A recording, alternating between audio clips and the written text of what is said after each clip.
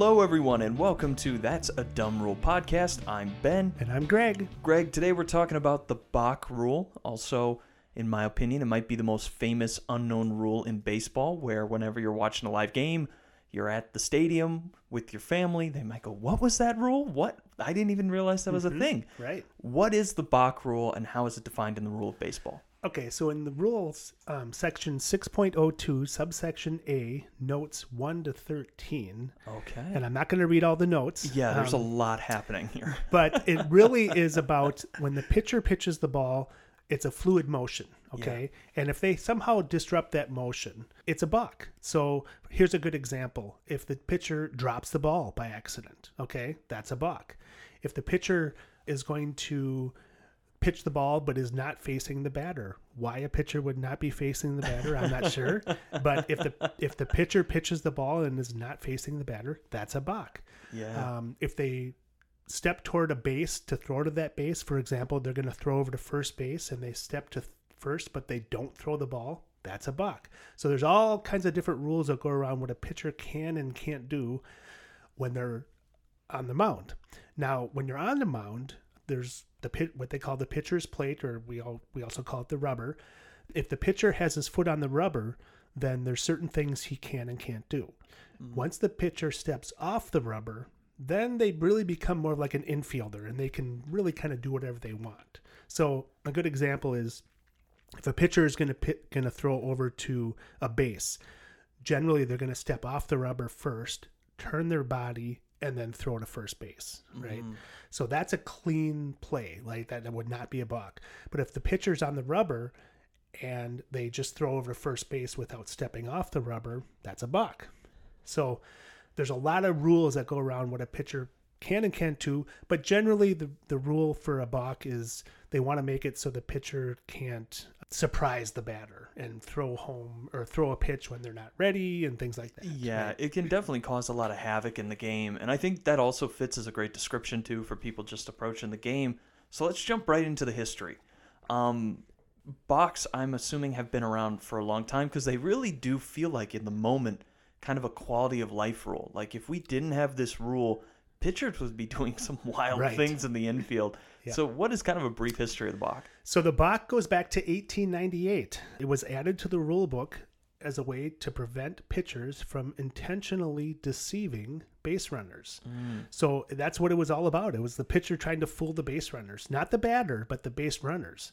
Okay. So for example, if the base runner has a lead at first, but the pitcher was, let's say, they didn't have to step off the rubber. The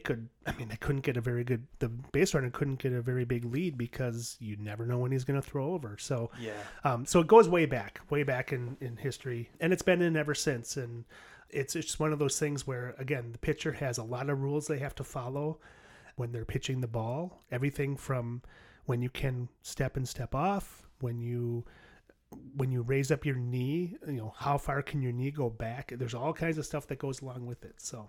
Yeah, I mean, it's amazing how many sub rules there are to just how a pitching motion should be taken, and then what a pitcher is allowed to do when he's on the mound, and kind of setting the game up. Like, you are the catalyst for making sure this game is moving forward. You have to follow kind of these rules to make sure that we continue the progress of the game and not cause it to become havoc for everyone else. Yep. What are some kind of comments or maybe extra thoughts that you have that kind of round this all out?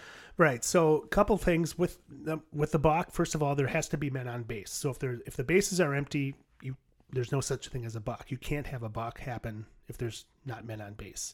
If the batter has I should back up. So if a pitcher is called for a balk, it's a dead ball. So there's no ball or strike against the batter unless that pitch is ball 4. So if that's ball 4, then the batter is awarded first base, just like if they were walked and any runners advanced if they're forced. So that's another thing to keep in mind, is that generally a balk means it's a dead ball. Any runners on base advance one base, but the batter is really unaffected. Okay. And then really the main thing is a balk doesn't have to be called if the pitcher doesn't throw home, right? So a lot of times a balk is called and the pitcher is still holding the ball, but he did something that caused the balk to happen. So that's why it's really unaffecting the batter. The batter is just like no pitch ever happened because a pitch didn't happen. So, all right. Well, and with this, do you have any extra moments or maybe when this could have happened? Because otherwise, I want to ask you right away, maybe not even wait. Do you think this is a good rule? Is it a bad rule? How are you feeling about this one? I think it's a good rule. I think there's a little too much around what a pitcher can do, but I think generally it's a good rule. You don't want the pitcher to deceive base runners in a way where they can't steal and things like that. But no, I think it's a good rule, and there's a reason it's been in the rule book for over 100 years. Yeah, I'm in agreement. I kind of gave my hand away a little bit earlier in the podcast of I just think that without this rule, you allow the pitcher, who again is driving the game forward, he's the person that puts the ball into play, right, to just have almost too much power over the game. Right. And I think it makes it a lot more balanced. It gives the pitcher kind of an ordinance that he has to follow and to make sure that the game is played at a good tempo and at a fair one at that, and gives base runners a chance. Because otherwise, I mean, just go to a middle school baseball game. Balks are being called all the time. Right. It looks crazy. It really does. Like they're halfway through their motion. All of a sudden they just turn 90 degrees and they fire at first. It's like, what was that? Yep. Can't do that. Right. I think that this is a good rule, even though it is confusing in the moment for people that probably are just watching baseball casually. It's just a good thing to have. It really makes baseball have a more form, and it just keeps its form a little bit better. Right. Do you have any parting thoughts? Or I know I skipped over one category of the most famous balk. I can't believe I missed that. Right. Please forgive me for this, but maybe just leave the people with this. So the most famous balk is from the 1961 All-Star Game. You're kidding. Nope, not kidding. So it was played in Candlestick Park, which notoriously had just crazy winds. It was always windy there. And the pitcher, Stu Miller, for the Giants, was pitching, and he claims that the wind was so strong it blew him off the mound. And the umpire called a balk. Now, I don't know how windy it has to be to blow somebody off the mound, but apparently he said he was standing there and the wind was so strong it blew him off the mound, and of course he was called a balk. But I don't know if that's true or not. But it's a good story. It was a good story. It's anyway. A good story, regardless. Yeah, but you do see balk. I mean, you might see one, I don't know, every few a week, I guess. Yeah, there's a couple, like, I would say like one every couple games. There's always like that one.